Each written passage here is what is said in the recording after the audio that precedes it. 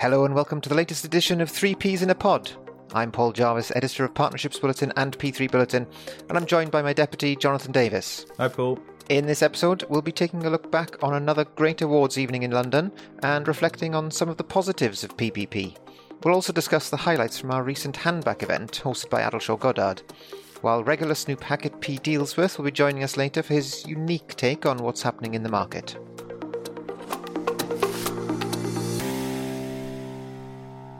So, let's start with the Partnerships Awards, held in the Park Plaza, Westminster Bridge on the 4th of May. It's always a great night, and this one was no exception. We both left, Jonathan, just before 3, I think it was. Yeah. But there were plenty of people still in the bar at that point, so if anyone listening wants to get in touch to let us know who won the dubious prize of Last Man or Woman Standing, do get in touch. But seriously, on the awards themselves, as we said in our news story the following day, Australia did very well. Plenary won Sponsor Developer of the Year, in part for its work on the Sydney Metro, Western Sydney Airport Stations, Systems, Trains, Operations and Maintenance, or SSTOM for short, project, which itself won the Best Transport category. And Sydney Metro won the Procurer of the Year award. And I think this really shows the fact that the model is still very much flourishing in Australia and that there's sort of plenty more to come. Having said that, it was also a good night for Versity in the UK, which won the SPV Management Company of the Year and ESG Project of the Year for its Recirculate initiative in collaboration with Infrared and Bouygues. Plus, Versity received a highly commended in the Best Operational Defence category for Northwood Headquarters. So while there's a lot of talk obviously around the fact that PPPs around the world are taking over from the UK, and I definitely alluded to that in my opening speech on the night, the results show, I think, that there's still definitely plenty of good practice and good work still happening in the UK. And I think, particularly obviously on those operational projects where the experience and expertise is still coming through, and there's plenty of opportunity obviously there, perhaps more so than in new projects, to show the good work that the private sector is doing and delivering. So that, I think, was quite encouraging. What were your highlights, Jonathan? Yeah, I think it's the mixture really, which to me was the big takeaway.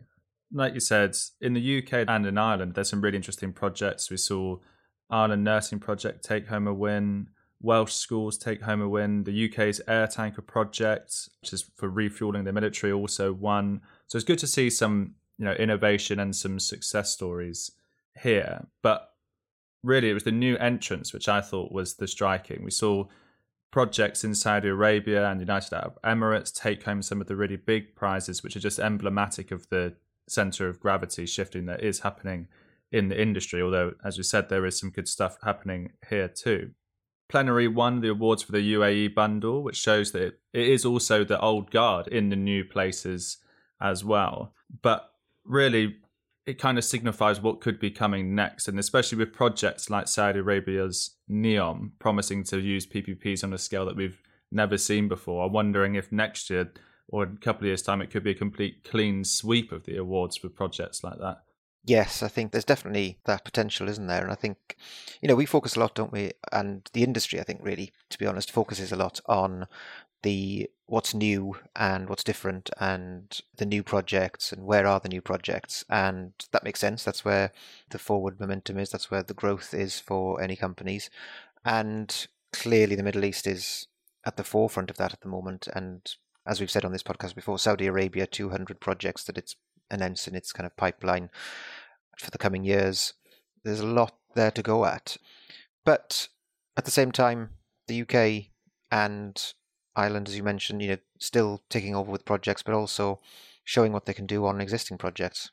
Yeah, but it's not always reinventing the wheel in the new territories. There's also, like you say, bundles of schools that are being done. So it's very much using a tried and tested formula with experienced people who have done them before in different jurisdictions. So it just goes to show that the model is proliferating and is applicable to different geographies. And it's an example for other jurisdictions as well. We saw a win in Uzbekistan, who for some people would be not even on their view, but more and more so is becoming a quite significant player, particularly in emerging markets, and is doing a lot of work to put themselves on the map of ordinary players in the UK and the other hotspots. So it really does show that one success here can then become a success somewhere else, and that feedback loop can be a positive one. Yes, absolutely. And like you say, there's a lot of the same people, same companies appearing on projects. You mentioned Plenary a couple of times already, and a recent project in the Middle East actually has just seen a shortlist come out. It's the Khalifa University, where you've got various international players, including Plenary, but also Basics, who are very well known and experienced in Europe, and Aberdeen as well, which is again another kind of experienced PPP player.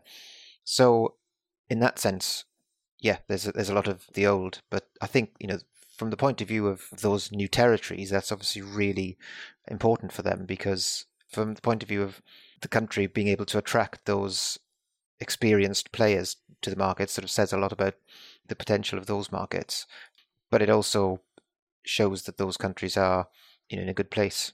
Yeah, definitely. But there's also innovation here at home.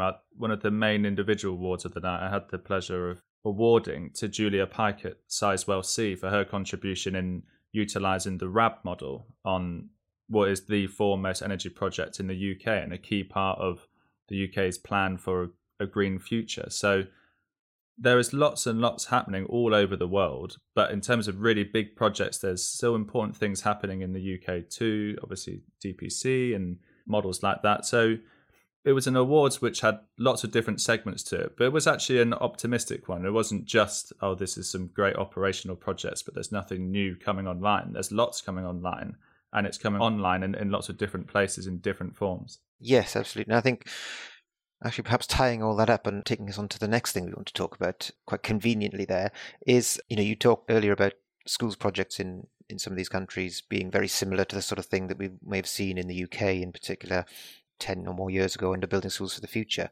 And in fact, I was talking recently to one person who made that very point, that particularly the Abu Dhabi Schools project has a lot in common with a standard UK PFI schools project, which is, again, not surprising. A lot of the advisors who work in those areas have experience and had experience in the UK market in the past.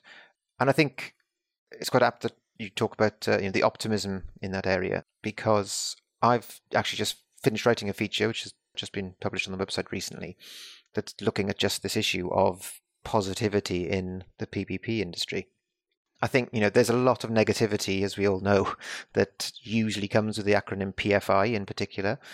But as we've just been discussing, really, I think, what it fails to acknowledge is that there's a lot of good being done as well. And over the years in the industry, again, we've talked about this in the past. We've talked about the lack of kind of good communication.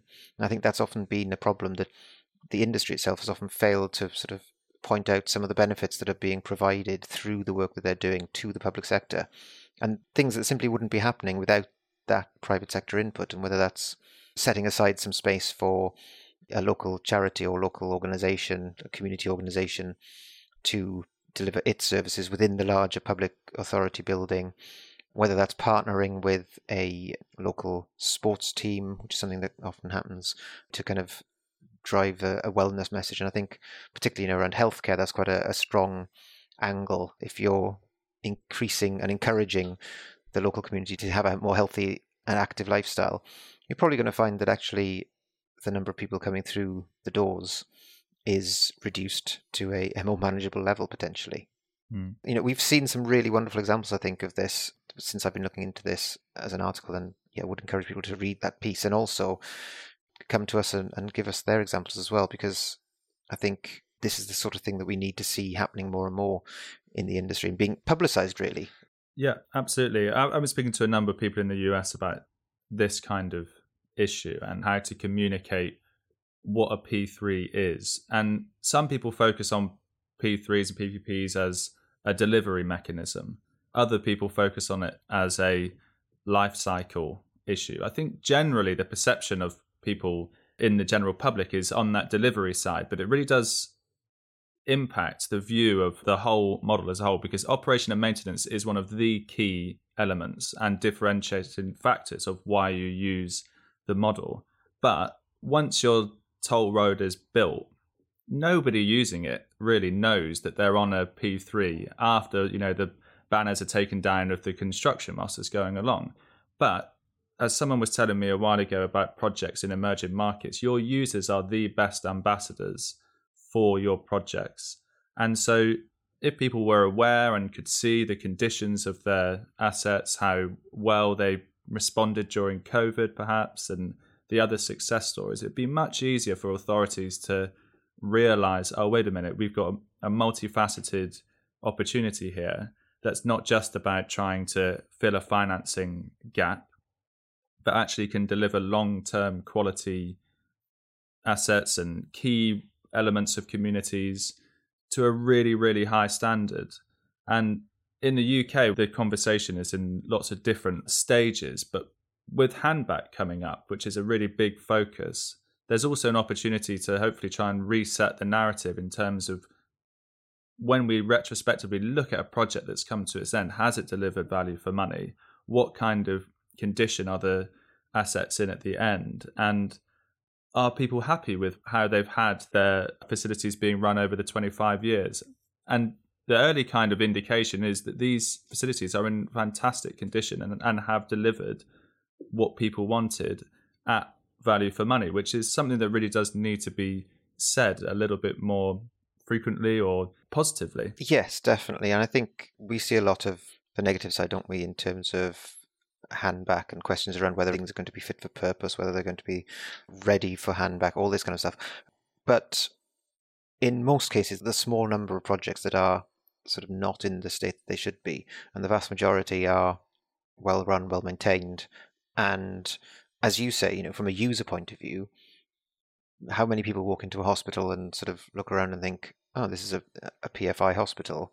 Isn't it beautiful, awful, whatever point of view you have? Most people go to a hospital and just want to be provided with the services that they've turned up to the hospital to receive. So on the one hand, maybe that's why we don't see so much of that publicity. But, on the other hand, I think doing those kind of surveys and making people aware that this hospital is actually being run in a particular way that is of benefit to the community is probably something that needs to happen a bit more. And just, in other areas, just recently, so, you talk about the value for money proposition and, whether you're getting value out of the building or whatever structure it is, whatever the asset is, over the 30-year lifespan. I think the other side of that is that there's often more to it than that. So just recently, UPP in the UK, which is focused on university accommodation, it published its first annual sustainability report, and it promised to create £6 million of social value through, a variety of things, volunteering schemes, supporting vulnerable people into employment at UPP, charitable fundraising, all that sort of stuff. And that's obviously of huge value to the local community, but it's probably something that a final analysis probably wouldn't be taken into account necessarily in terms of you're looking back at that student accommodation block and what has it provided? Oh, it's provided some housing for students. Well, actually, it's provided the opportunity to deliver a whole lot of other things. And I think that's what a lot of people forget. And so, yeah, I think there's a lot more that probably could and should be done to promote that kind of side of the business and what they're providing to communities. Yeah, absolutely. I mean, regular listeners would have heard our interview with Graham Olber from Luton Rising, who's head of Luton Airport. And he really talks about how they're using partnerships and PPPs to really drive that social benefit, which can be intangible in some ways or quite hard to define.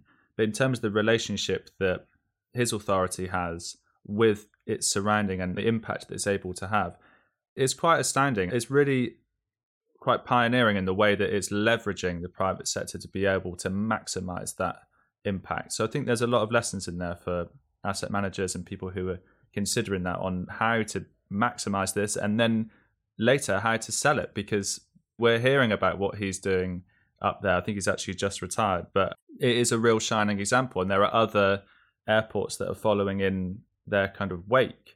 So the successes breed successes, but like you said, we do have to tell this story a bit better. Maybe that's partly on us as well, Paul. Yes, absolutely. And well, as I mentioned, I sort of produced an article just a week or so ago on this very issue. And I think what I guess would say now is just for listeners, wherever they are in the world, if they have examples of good positive work, get in touch and we can, see what we can do together.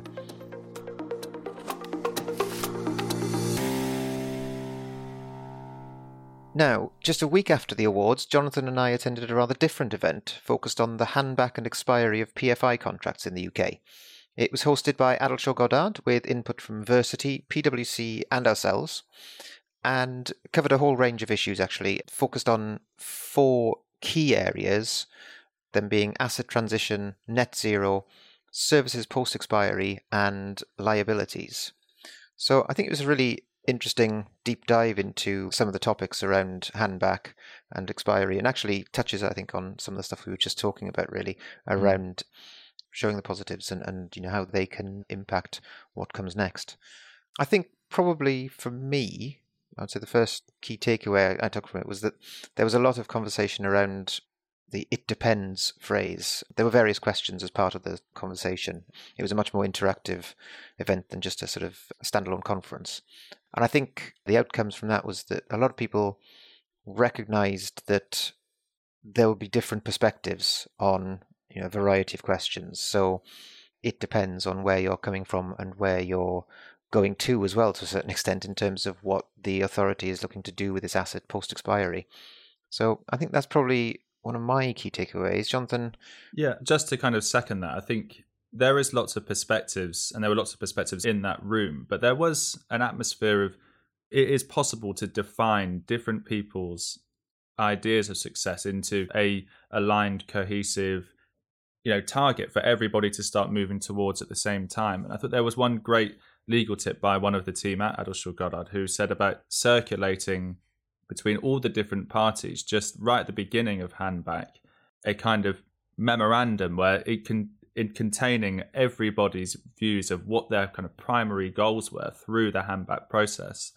And then once everyone is aware of that, it's much easier to partner with people and come from a position of understanding and accommodating and working together. And I thought that was quite an interesting point, that alignment point, which we often hear at the start of projects, is also super relevant as they deviate. But ultimately, the most common thing people were saying is about putting the public first and having service continuation as right at the start. And I think both sides are absolutely on board with that. And there's other opportunities later in terms of net zero and what happens to the assets kind of post expiry. That one of the main points for me was kind of redefining expiry as asset transition, or just transition to the next stage of its life and what it can contribute to the community. And once you take that view, it takes the heat out of it a little bit. Yeah, I think it's quite interesting. I think, and again, it was mentioned at the event, but there's a sort of an odd tension there, isn't there, in that you need to have the people who are effectively in charge of these contracts at the top level engaged at a high level to keep that high level ambition of this is the asset and this is what we wanted to do post expiry, and if that's some sort of continuation of the relationship, then we need to focus on that. If it's an end and a change, then we need to focus on how that happens and how that transitions.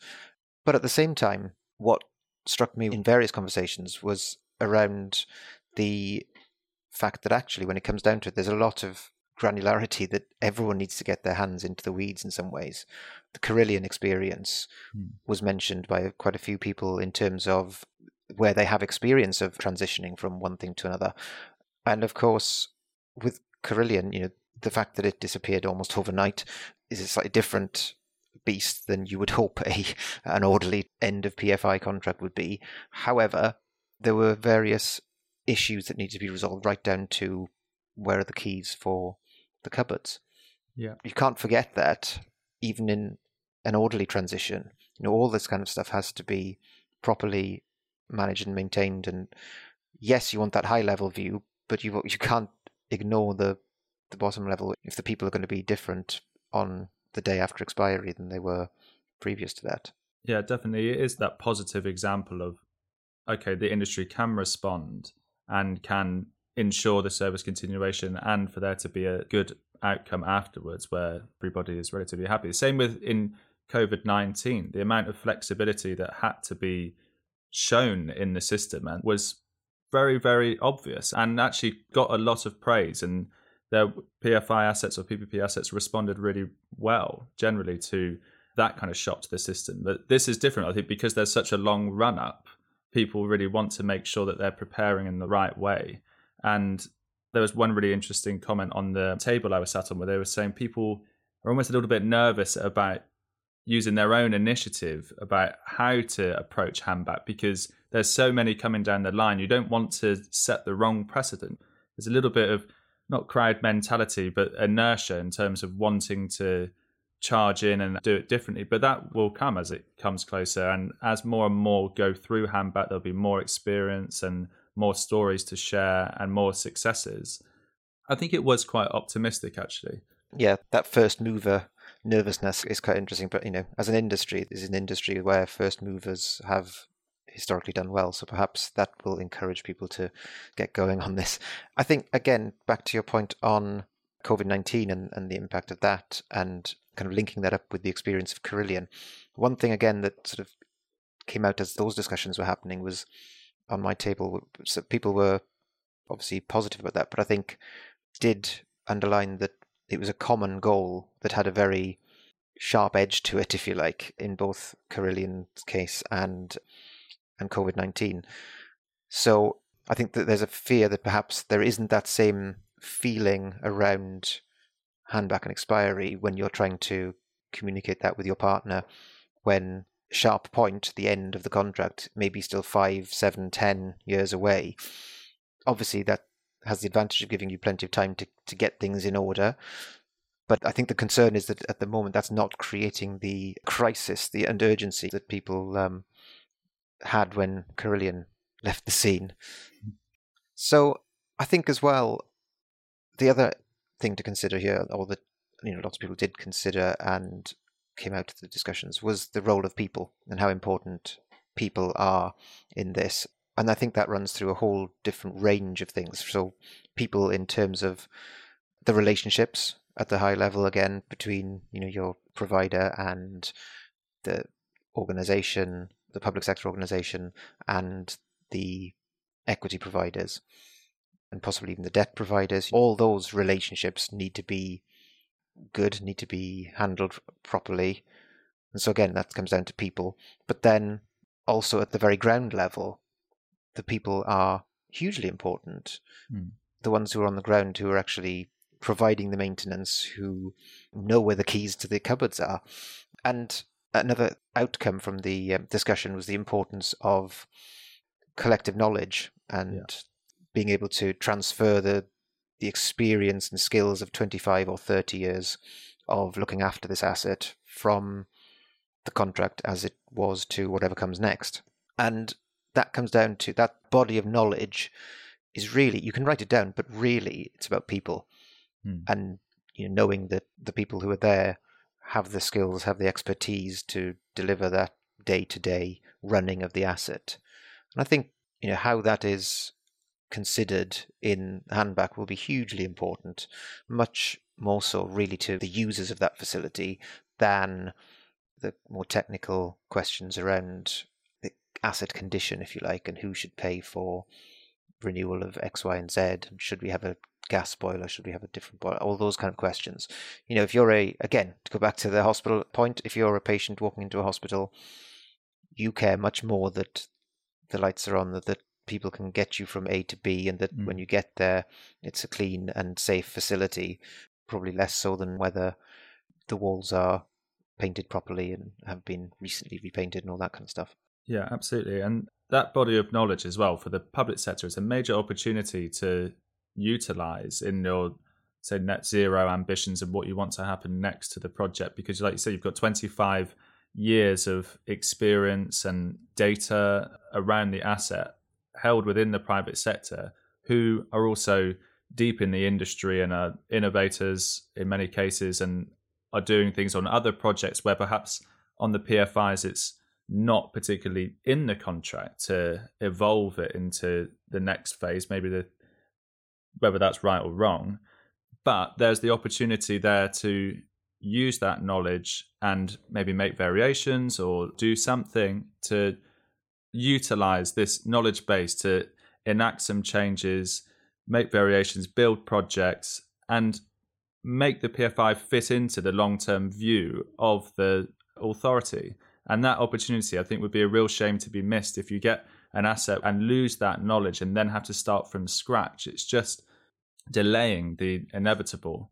And it's an opportunity for the private sector then also to facilitate that at the same time, because there could be some really interesting work where you can showcase your like innovations and also your ability to be part of a net zero transition. That could be a space where the two sectors really combine and see eye to eye and are able to chart a new path forward for these assets.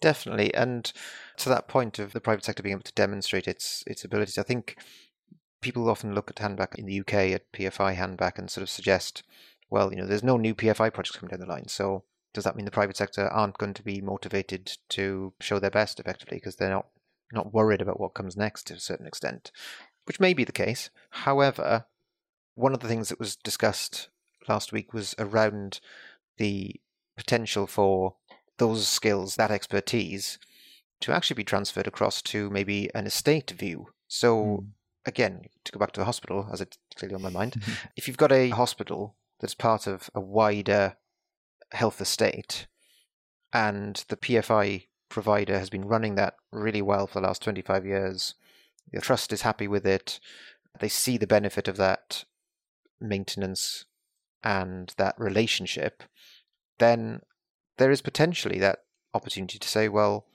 okay, the PFI is coming to an end, but maybe we need to look at a wider estate management. And obviously it won't be a PFI, design, build, finance, 30-year contract, whatever.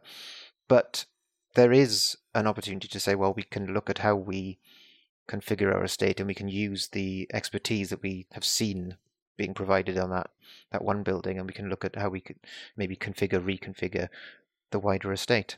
Yeah.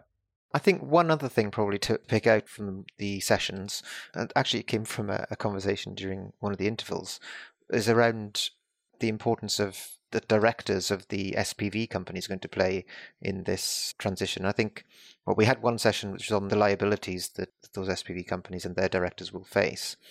And I think the point that was put to me was around that potential tension that we may see playing out, in that you have directors of these project companies, the SPVs, whose legal obligation is to those organizations, those SPVs, as they come to an end, and therefore they're required to act in the best interest of that organization.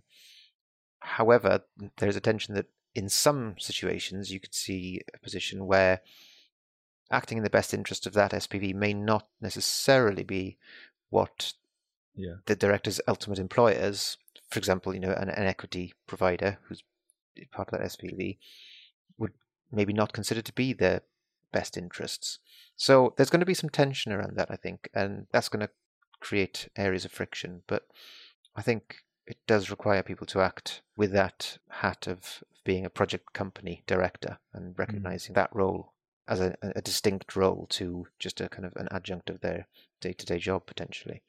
Just on that, Paul, do these SPVs not have the same kind of governance or structures as the larger company that might be the shareholder in them? So they will have their own set of governance, which therefore requires the director to be acting in the best interest of that organisation. And obviously you can see a situation perhaps where the best interests of the SPV may be in conflict, I guess, perhaps with the best interest of equity, who maybe want to get or reduce the amount of money they're putting into this thing as it comes towards its end of life. So yeah, there's obviously the potential for differences there. One to watch. Definitely. There's certainly plenty more to come on handback generally. I mean, both from us, and we've published, as I say, this write-up of the event, but also from government, which is due to be publishing some more guidance and various other bits and pieces over the coming months. So do keep an eye out for that.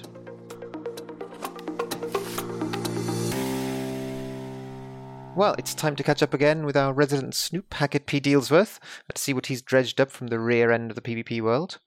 So has anything caught your beady eye in recent weeks, Hackett? Hello, Paul. I've stumbled across a few interesting bits and pieces recently. Early PFI expiries, chainsaw massacres, and singing hymns are topics I'd like to briefly delve into today, if that all sounds agreeable to you.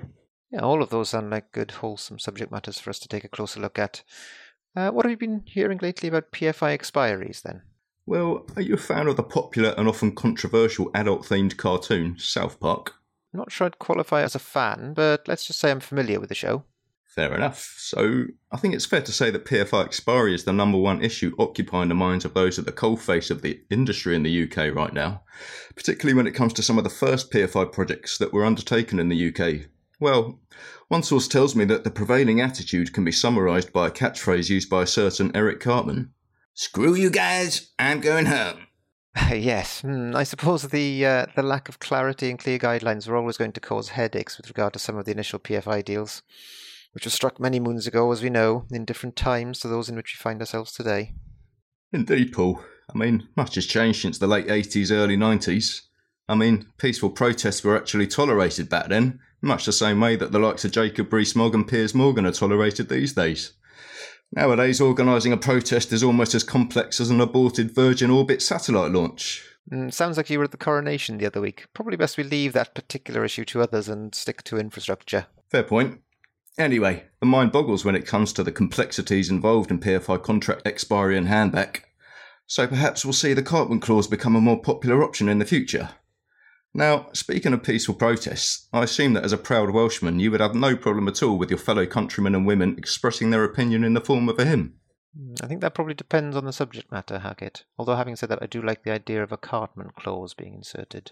Well, the subject matter in this case is the proposed new cancer centre being developed in Cardiff. Oh, let me guess. The locals are so delighted to be getting a brand new world-class facility on their doorstep that they've been holding spontaneous worship at the proposed site?